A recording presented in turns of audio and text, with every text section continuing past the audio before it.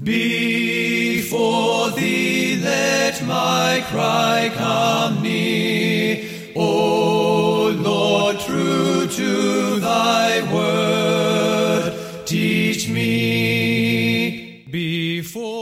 We are thankful that you are able to join us today as Pastor Mark Robinette preaches another sermon at Foundation Church here in Mount Sterling, Ohio.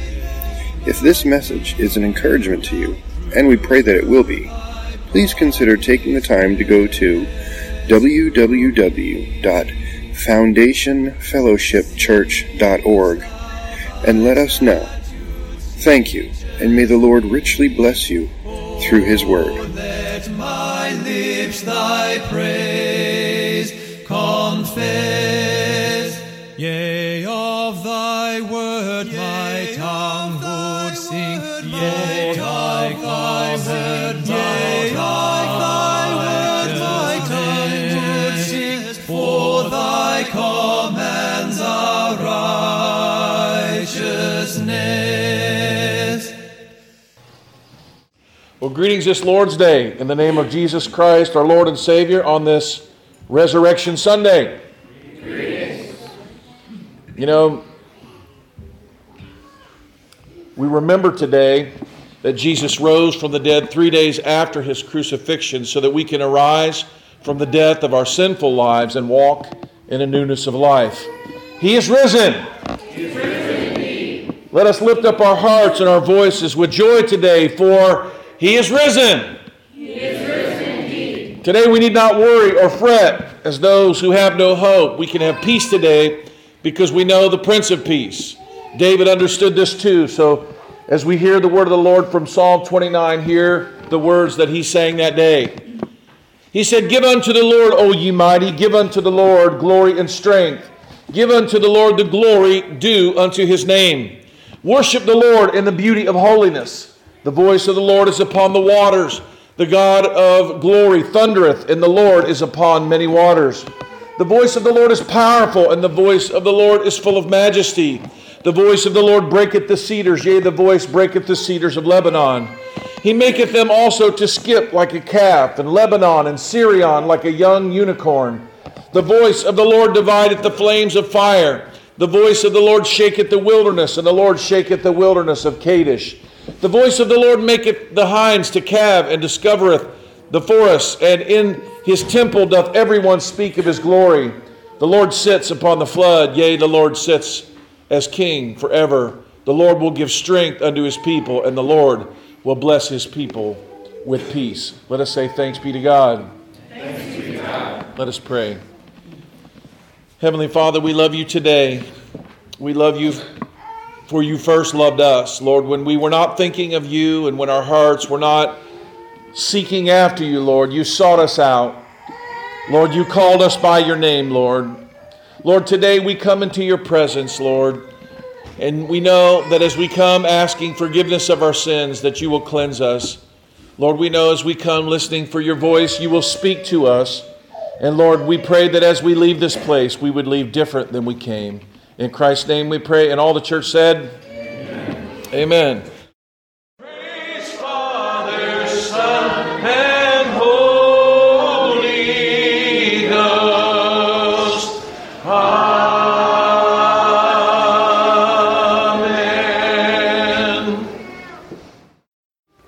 Amen. Remain standing for me for just a moment as I read for you my text today. Man, that was a very, very beautiful piece. We got to hear that again. Amen? Amen. John chapter 20, starting in verse 19. My sermon today comes to us from the passage that is synoptic with the passage that was read for us as our gospel reading today about the resurrection of our Lord. So in John chapter 20, starting in verse 19. "So when it was evening on that day, the first day of the week, and when the doors were shut where the disciples were for fear of the Jews, Jesus came and stood in their midst, and He said unto them, Peace be with you. And when He had said this, He showed them both His hands and His side. The disciples then rejoiced when they saw the Lord. So Jesus said unto them again, Peace be with you. As the Father hath sent me, I also send you. And when he had said this, he breathed on them, and he said to them, receive the Holy Spirit. If you forgive the sins of any, their sins shall be forgiven. And if you retain the sins of any, they have been retained. Let us pray.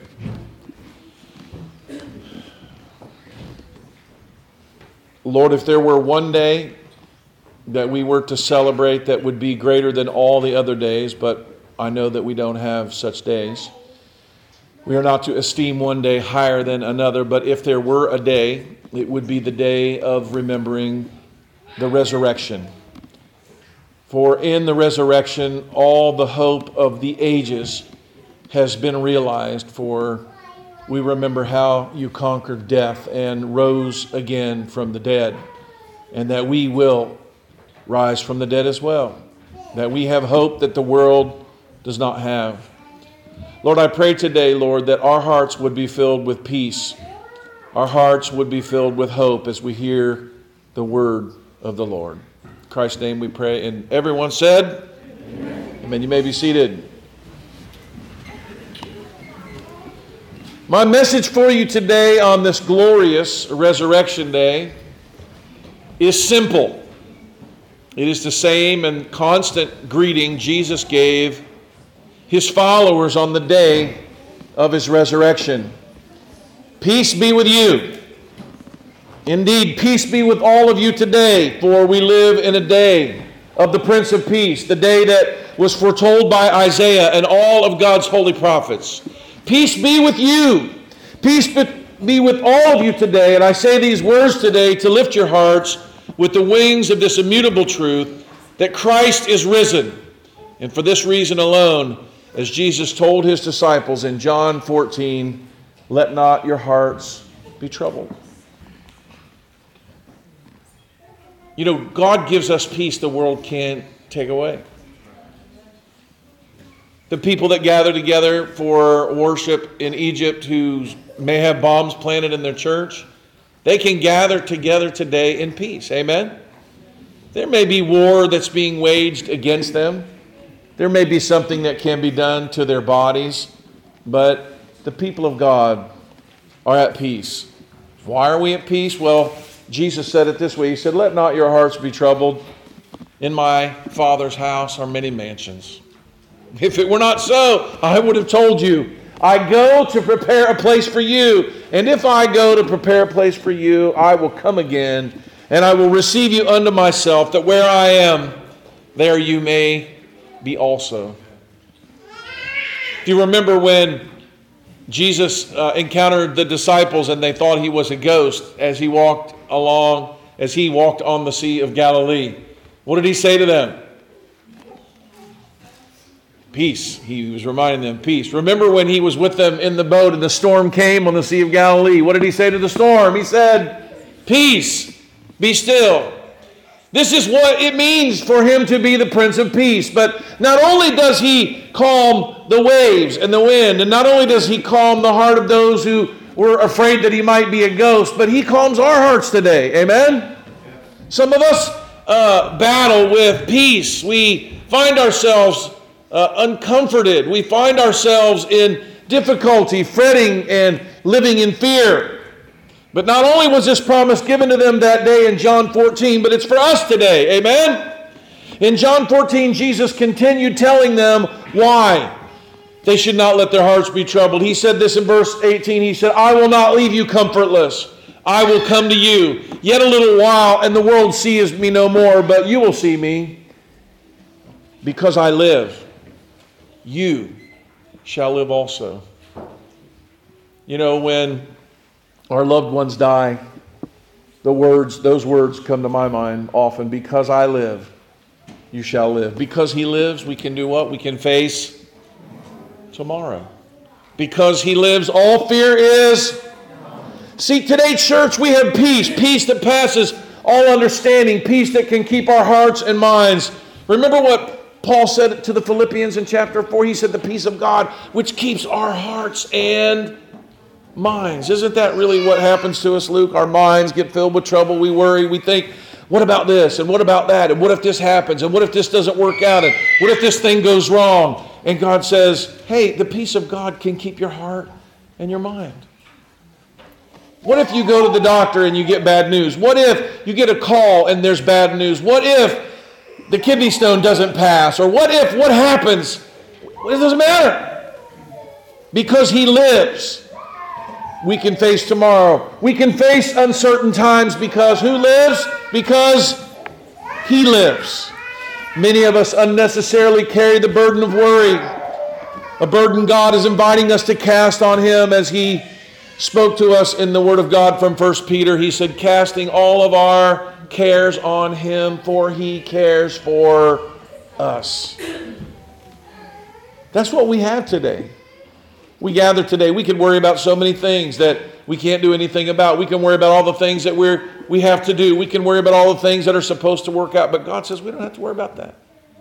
We can cast all of our cares on Him because He cares for us. Jesus went on to say more about this in John 14. He said in verse 26, He said, the Comforter. And I like that word. I like the fact that those big fluffy covers are called comforters. Don't you guys like that? Do you guys know that? Growing up, this wasn't something I learned, but since I married my wife, there's covers all over our house. There's just covers everywhere. And certain of those covers are called comforters. And I know why that is. Those big fluffy covers. Come on, guys. Does anyone have any of these at your house? Isn't it nice just to take those and just sort of hold them? It's kind of like being held, right? And you put that cover around you and your comforter. I love the fact that God refers to His Holy Spirit as the Comforter. But the Comforter, which is the Holy Ghost, whom the Father will send in my name, He shall teach you all things and bring all things to your remembrance, whatsoever I have said to you. In verse 27, He says, peace I leave with you. My peace I give to you, not as the world gives, give I unto you. Let not your hearts be troubled, neither let it be afraid. Jesus was concerned with our peace, Luke. He cared about what we thought. He cared about how we felt. You don't really encounter a lot of the religions of the world, Sister Becky, with a God that cares about how you feel. It's always about what offering are we going to bring, or what sacrifice, or what punishment are we going to avoid. But in Christianity, we have a God who cares about how we feel. Isn't that amazing? And I'm glad He does. There were a few times this week when I was just like, oh Lord, I don't feel so good. My heart's troubled. I'm having a difficult time. I'm worried about this or thinking about that. I'm like, oh Lord, help me. And God did. He comforted me. He helped me. He did some amazing things in my life this week. And I went into my wife and I was like, why do I forget that God always does this for me? Why did I worry in the first place? Why did I fret in the first place? Why didn't I just go to Him in prayer right then instead of starting in the worry path? I was down the worry path, and I'm like, oh, Lord, and it's like, God is, why? You didn't even need to go there. I'm glad you came to me, but you could have come to me before that. Amen? Let not your hearts be troubled, neither let them be afraid. You have heard how I said unto you, I go away, and I come again unto you. If you loved me, you would rejoice, because I said I go to my Father, for my Father is greater than I. Because He lives, let not your hearts be troubled. Because He lives, all fear is gone. Because we know who holds the future, we can face uncertain times. He is risen. He is risen indeed. When Christ's battered body crumbled down from the cross and crashed bloody and mangled to the ground, the shredded flesh of His back from the cat of nine tails hung like a torn coil of string, and the crown of thorns crammed into His scalp. His skull was the source of streams of dried blood that poured into His eyes, now closed in death. You see, right before we came to the passage we came to, this was what they saw. This is what was troubling their hearts, Luke. They had seen the one they love crushed and broken and injured and humiliated and mutilated. A wet, gaping wound in his side where blood and water gushed forth from his broken heart. Roman soldiers broke the legs of the thieves on either side, and a soldier had thrust a spear in his side to see if he was still alive. And as dark as all these things seemed then, the great crushing disappointment that he would not be the deliverer that they had dreamed of, the man they had lived with and worked for as they abandoned their lives.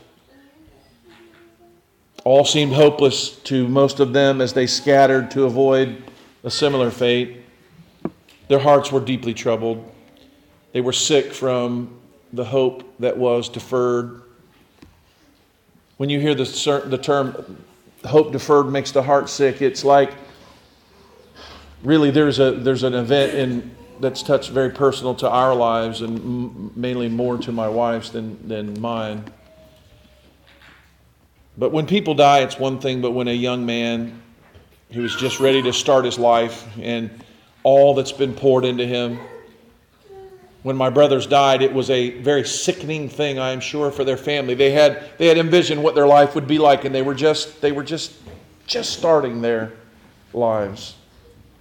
Christ was in the prime of his life, and not only was he in the prime of his life as a man, but they were seeing and believing he was going to usher in the kingdom, Derek, right then. And so they were hopeful, they were excited, they were like, this is what's going to happen. And then right before their eyes, they watched it all shattered. And they were hopeless. They weren't listening to Jesus when he kept telling them over and over, I'm going to die. I'm going to go. Oh, this must be figuratively speaking. No, you don't understand. I'm going away. Remember, he was telling them way back in John 14, I'm going away. You'd be glad if you... But they didn't understand. They didn't know. In fact, as we read, as Annie read, and as I will read, they didn't even understand. When they saw it happening, they didn't know what they were seeing. They missed it, just like they missed the triumphal entry. To them, it was another trip into Jerusalem. They didn't see that it was his last. All this no doubt muddied the grief that had stricken them as the most beautiful and wonderful man they had ever known was humiliated and executed as a common criminal before their eyes. Could you imagine knowing a man like Jesus and seeing him die? It would seem that all hope had left the world. The mobs that had come to him for healing were exchanged for a crowd that cheered for the murderer Barabbas. They begged for Barabbas to be released instead of Jesus, the kind and humble man who had cast out countless demons, healed the sick, fed the hungry, and even raised the dead, meant less to them than a cruel zealot known for his brutality. Seeing Jesus disrespected in this way and forgotten, or in their minds remembered as a malefactor, had to add to their pain. Peter had already denied him that he even knew Jesus. And he was now buckling under the weight of his guilt, the dirt on Peter's guilty face, most likely streaked in the flow of his bitter tears. For the Bible says he wept bitterly when he heard the cock crow. For Jesus told him, remember when Peter was saying, never me, never me. He said, all today before the cock crows. 3 times. None of the disciples save John stood by the mother of Jesus in the darkness that came at 3 p.m. that day when goodness himself died. To make things worse, the city was thronged with the pilgrims from around Israel for the great feast of Passover. What was normally a joyful time of feasting and celebration was covered in the darkness of this great loss. The hearts of those that followed their Messiah, they were troubled indeed. Amazingly and thankfully, as the scriptures tell us, Joseph of Arimathea came to him. He was a wealthy man and had been a member of the council that had condemned Christ to death, but he was not in favor of doing it. He was against the plot, it says in John. This man came to see that Jesus had a proper burial, and he now risked much as he begged Pilate for the body of Jesus. Pilate was even surprised to hear that Jesus was already dead. Joining him was another man named Nicodemus. He was also a member of the same council that had condemned Jesus to death. And he, according to the scriptures, he, along with Joseph of Arimathea, up to this point had been secret disciples of the Lord, these Pharisees. But now there was no secret about it. There was no fear that they could do anything good for Jesus, that they could conspire with him. They were just coming for his body.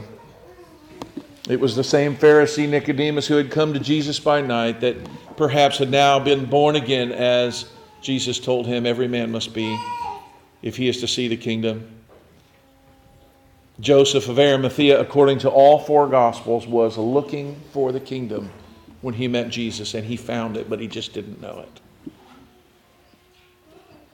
He had the body of Jesus taken to a newly made tomb cut into the rock where it says no one had ever been laid before, kind of like the colt that he rode where no one had ever ridden, and the tomb he was laid where no man had ever been put. The Old Testament said with the wealthy he would be in his death, and here he was in a rich man's tomb. There were women. The Bible just says women. We don't know exactly which women, but his mother Mary and other close friends, most likely Mary Magdalene and however you pronounce her name, Salome or Salome. No doubt they were caressing him and cleaning him as his body was being taken to be laid in this tomb. I was talking about this Friday night. I remember as I was trying to imagine and thinking of it, that as they were caressing and cleaning his hands, that they were thinking of these hands were the hands that had touched lepers and made them whole. They'd made mud which were applied to the eyes of a blind man, and they were looking at his hand now limp and lifeless and seemingly powerless, and they were washing the hand. And I wonder if Mary Magdalene, who, as you heard, out of her had been cast 7 demons, if she remembered how that hand had touched her, if she paused in that moment of preparing him for his burial and thought, oh, these hands. I wonder if the smell of the ointment poured on his feet in Bethany still lingered as these grateful women, as this grateful woman had worshipped him with gratitude, preparing him for his burial, as Jesus has said in Matthew's account, in Matthew chapter 26. Carefully wrapping his body in clean linen cloth. Their tradition were strips, long strips of cloth. If you live in today's age, you've probably heard of the Shroud of Turin. There wasn't one big thing. People that understand Jewish tradition and even the language know they were strips of cloth, many strips, kind of like what you would see in a mummy, how a mummy is wrapped in strips of cloth. And they took the clean linen and they gently wrapped him in it. And now Jesus, a man who had, as he had said, and was recorded by Matthew and Luke, had no place to lay his head. He was now in a new rich man's tomb, and he had a place to lay his head. But it wouldn't be for long. Standing next to him in the quiet of the tomb that day must have seemed a strange, peaceful scene. Thinking of the man who had overturned the tables in the temple, who walked on the Sea of Galilee, who calmed it in the storm. Seemingly looking down on his body wrapped in the clean linen cloth, they may have thought, this is where our Master will rest in peace. Little did they know. Right? Little did they know his journey had already begun to wrest the keys of death, hell, and the grave from Satan. And while he lay in what seemed like peaceful repose, he was actually not. He would not rest in peace at all. He was riding forth to conquer as a prince. For this Prince of Peace would bring peace through a war only he could win. Wonderful indeed was the deliverance he was bringing to the captives. Right then, right as it seemed, he was laying still to be stilled forever. He was in motion like he had never been in motion before. John 20 records the whole story like this, and I'll walk you through it. The first day of the week, Mary Magdalene came early when it was dark unto the sepulchre. She saw the stone was taken away. You know, because Jesus rose on the first day of the week, our Sabbath, our day of worship has gone from Saturday to what? To Sunday. That's why every week we gather, we should be going, oh, resurrection. That's why we're gathering today. We're gathering today because Jesus is not in the tomb. He rose from the dead. Mary Magdalene was not alone that day. Matthew and Mark add that Mary, the mother of James and Salome, to this list, and Luke says that there were women. There were women there. Women witnesses were not considered reliable in the courts of the day, yet Christ honored this woman and women everywhere, really, with this great privilege. Indeed, he honored all women, and it honors the truth that no fictional account of a story like this, with this so much importance, would be told like this. No fictional account, but a true account would, because they were the ones who were there. Verse 2 of John 20 says, she ran. She came to Simon Peter and to the other disciple whom Jesus loved, and said unto them, they have taken away our Lord out of the sepulchre, and we know not where they have laid him. She wasn't thinking he had risen from the dead. She was just thinking someone took him. And in her heart, she wanted to make sure that body was cared for. She didn't want him to be abused. Peter went forth and the other disciple and came to the sepulchre. So they ran both together, and the other disciple did outrun Peter and came first to the sepulchre. Now, folks, if you read Matthew and you read Mark and you read Luke, there's no mention of John even being there. But John mentions himself being there because he was, and not only does he mention himself, he mentions that he was faster than Peter. Now, you cannot read the Bible and read it like a real story and not be amused when you read this. I mean, the holy word of God came down from heaven for us, tells us how one man beat the other one in a race, how he was faster. And he refers to himself in a way that ought to make you smile. You know that other disciple, the one that Jesus loved? Come on, guys. Could you imagine that? Could you imagine, Andy, me and you and 5 elders, and you're like, yeah, Mark was there, and Steve Walker was there, and the one Jesus loved, he was there too. Could you imagine that? I mean, they call him John the Beloved. They call him John the Revelator. They call him John. They call him all lots of things. What did he call himself? The disciple whom Jesus loved. I love it. I absolutely love it. All 3 of the Gospels leave John out of the story, but notice John outruns Peter. Probably this was the only time he ever outran Peter, ever, and ever would. Peter was quick to the draw. He drew his sword. He opened his mouth first. John was certainly slower in approach, but not on this day.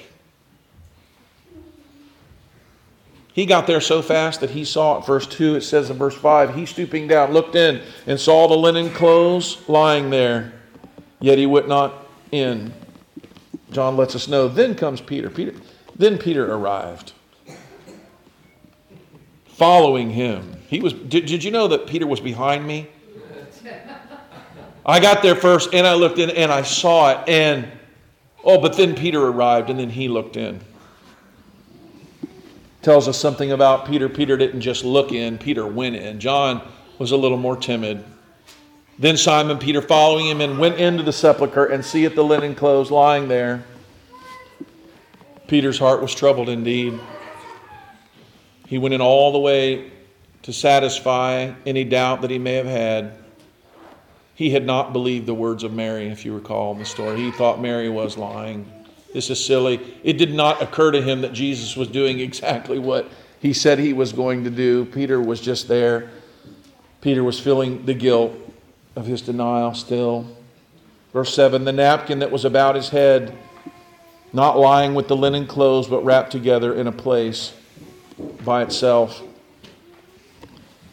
There's a lot of speculation about this verse and what this means, and there's actually even quite a bit of false. If you try to read internet or you get forwards, they're generally wrong. Basically, this was just another one of the strips. It wasn't a napkin from the table, and there's a big Jewish tradition. It's none of that. What this is and I've heard whole sermons preached on the folded napkin.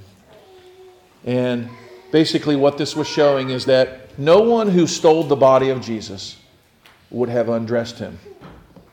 No one who stole the body of Jesus would carefully then fold the special linen wrapped around his head. Nobody would do that. What would you do? If you were going to steal the body of Jesus and you got in there and you got past the Roman soldiers, what would you do?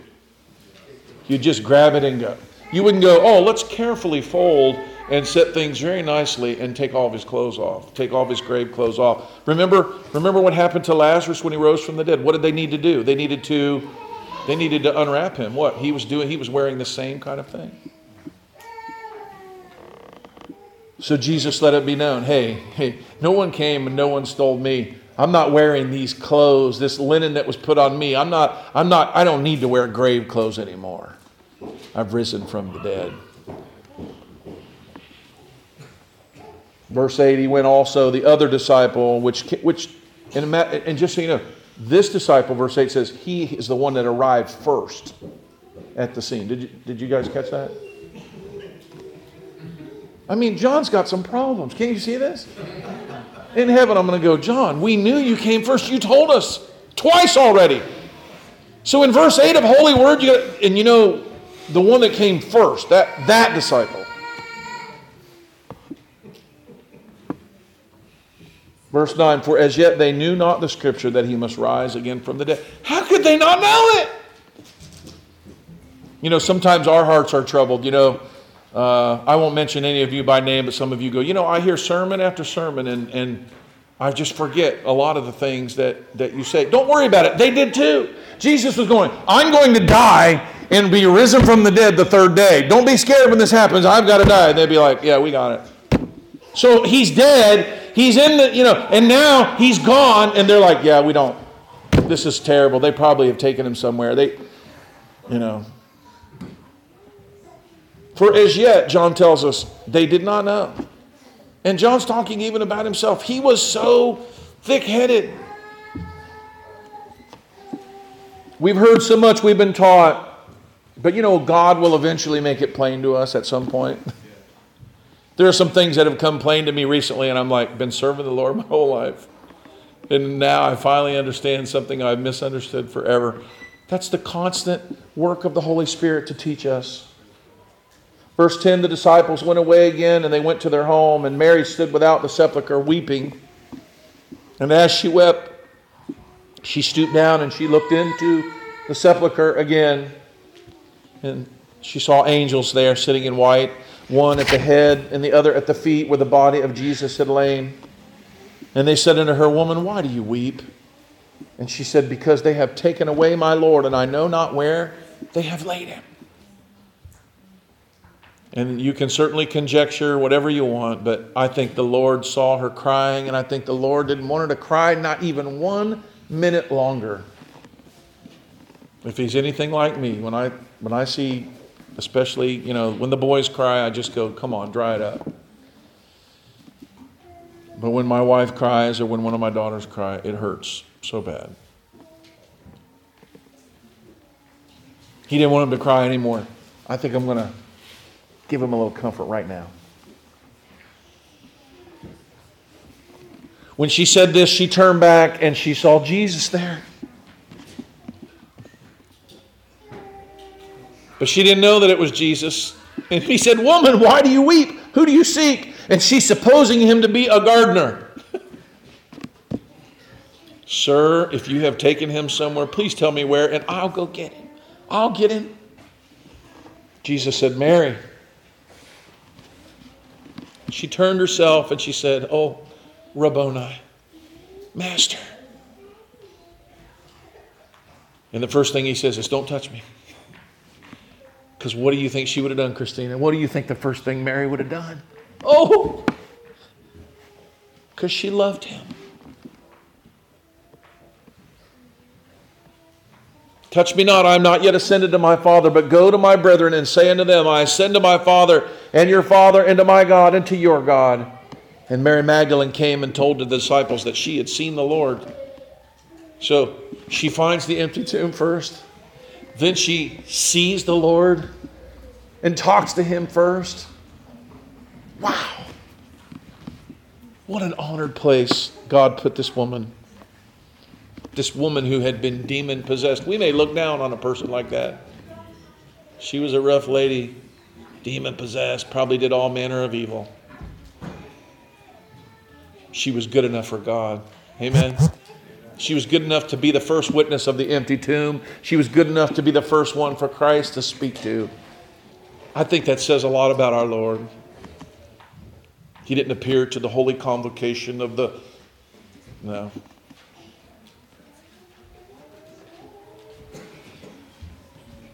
Mary Magdalene came, told the disciples she had seen the Lord and that he had spoken these things. And that same day at evening, being the first day of the week, when the doors were shut and the disciples were assembled for fear of the Jews, Jesus came. See, we're back to our text now. And he said, what did he say to them? Everybody say it with me. Peace be unto you. Peace be unto you. What a greeting. I figured if that was a good enough greeting for them, it ought to be a good enough greeting for us today. Amen? Peace be unto you. And if that wasn't enough, he says it again. When the disciples had so said, he showed unto them his hands and his side. Then were the disciples glad when they saw the Lord. And Jesus said unto them again, peace be unto you. Everybody say, peace be unto you. Peace be unto you. As my Father has sent me, even send I you. And when he had said this, he breathed on them and said to them, receive the Holy Ghost. Whosoever sins you remit, they're remitted. And whosoever sins you retain, they're retained. But Thomas, everybody say, but Thomas. Now in our house, we don't call him Doubting Thomas. We call him Believing Thomas. Because he's no different than most of us. If you heard a story like this, you might not believe it either. And all he asked and all he prayed is, Lord, I'd like to see this. I really would like to see it. And God answered his prayer. Isn't that what we do? We say, God, we want to believe, but the flesh is weak. Help us, Lord. Thomas, one of the 12, called Didymus, was not with them when Jesus came. This is when being late gets you in trouble, okay? We've seen the Lord, but he said, except I shall see his hands and the print of the nails and put my finger into the print of his nails and thrust my hand into his side, I will not believe. And after 8 days again, the disciples were with Thomas and with them, and Jesus came. And the doors being shut, he stood in the midst. And you know what he said? Peace be unto you. He said it again. He said, Thomas, reach hither thy finger, and behold my hands, which reach hither thy hand, and thrust into my side, and be not faithless, but believing. And if Christ said to him, be believing, what do you think Thomas was? He was believing, amen. Thomas answered, oh my Lord and my God. Thomas, because you have seen me, thou hast believed. Blessed are they that have not seen and yet believe. Sometimes, our hearts are filled with unbelief. You guys ever have times of doubt? You wonder, is God even watching me? There are times, and even in my old age, even with all the things God has done for me, I'll say, what if this is all? And then I have to laugh. I'm like, am I so bad off that I could possibly forget the countless moments where God has made the unseen hand visible to me? If there's a man alive that could, that I know of, I have seen the Lord do so many things in my life, I would be the most thick-headed idiot on earth to go, well, I'm not really sure. I've lived a really long time, and it may, I don't know if I was good. Folks, if anybody should believe, it should be me. But yet I still doubt sometimes. And God has to remind me of the story. And finally, I don't have to get like one story into it. I'm like, okay, Lord, I'm an idiot. Doubt does creep in. Fear does. But let not your hearts be troubled today. Like Jesus said to Thomas that day, peace be unto you. Just as his death was a pathway, the narrow road to this new and wonderful life, the way in which the wonderful man became the invincible man of wonder. It is only through the shedding of the shell of the old man that we rise to walk in newness of life. Let me close today by reading some scriptures. 1 Corinthians 15. Paul had just explained the gospel message. You might remember my sermon about this. I really liked it. Maybe you might have liked it too. Remember when Paul said, I preached unto you the gospel. And he says, how that Christ died and he was buried. And do you guys remember my sermon? And that he rose again, he rose again, he rose again, he rose again. Because that's what Paul says for the next verse after verse after verse. You know, I saw him, and you know this person saw him, and you know that person saw him, and you know that person saw him, and you know 500 people saw him, and you know this happened. And so it was, the gospel is the death, the burial, and the resurrection. The resurrection, the resurrection, the resurrection. You guys remember that sermon? Man, I liked it. I think I'm going to preach it again right now. You ready? The good news of the resurrection makes all other news bad news in comparison. It is the good news indeed. He says, if Christ be not risen, then is our preaching in vain, and your faith is in vain also. And if Christ be not raised, your faith is in vain, and you are yet still in your sins. Then they which also are fallen asleep in Christ are perished. And if in this life only we have hope, we of all men most what? Miserable. Misery would reign over us. How peace would never come to us. How it would elude us constantly without the resurrection. Close with Paul's words here are words from Romans and Colossians. Romans 5, therefore being justified by faith, we have peace with God through our Lord Jesus Christ, by whom also we have access by faith into the grace wherein we stand. And I love this memory passage that we did in Colossians, and it's so appropriate, so packed full of beautiful doctrine, isn't it, Andy? Colossians 1:12, giving thanks to the Father which hath made us meet to be partakers of the inheritance of the saints of light, who hath delivered us from the power of darkness and translated us into the kingdom of his dear Son, in whom we have redemption through his blood, even the forgiveness of sins, who is the image of the invisible God, the firstborn of every creature. For by him were all things created that are in heaven, that are in earth, visible and invisible, whether they be thrones, dominions, principalities, or powers. All things were created by him and for him, and he is before all things, and by him all things consist. He is the head of the body, the church, the beginning, the firstborn from the dead, that in all things he might have the preeminence. For it pleased the Father that in him should all the fullness dwell. And having made peace, everybody say, he made peace.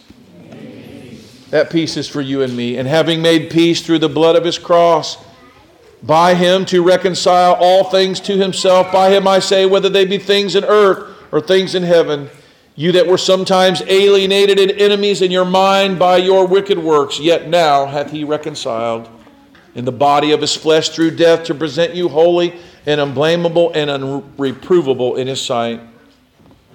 Peace be with you. We're forgiven today. Peace be with you. Christ is risen today. Peace be with you. Let not your heart have fear, because he is gone to prepare a place for us, that where he is, there we may also be. He is risen, church. He is risen indeed. Let us pray. Heavenly Father, we thank you so much for this great and glorious day, this great gift that you've given us, O God. May we live like you have risen, that you are King, the King of heaven and the King of earth too. In Christ's name we pray. And all the church said, Amen.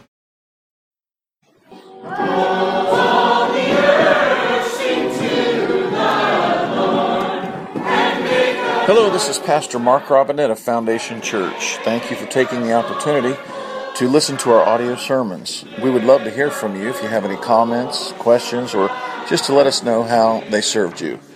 Go to our website, www.foundationfellowshipchurch.org, and send us a note. Thank you, and it's a pleasure to serve you.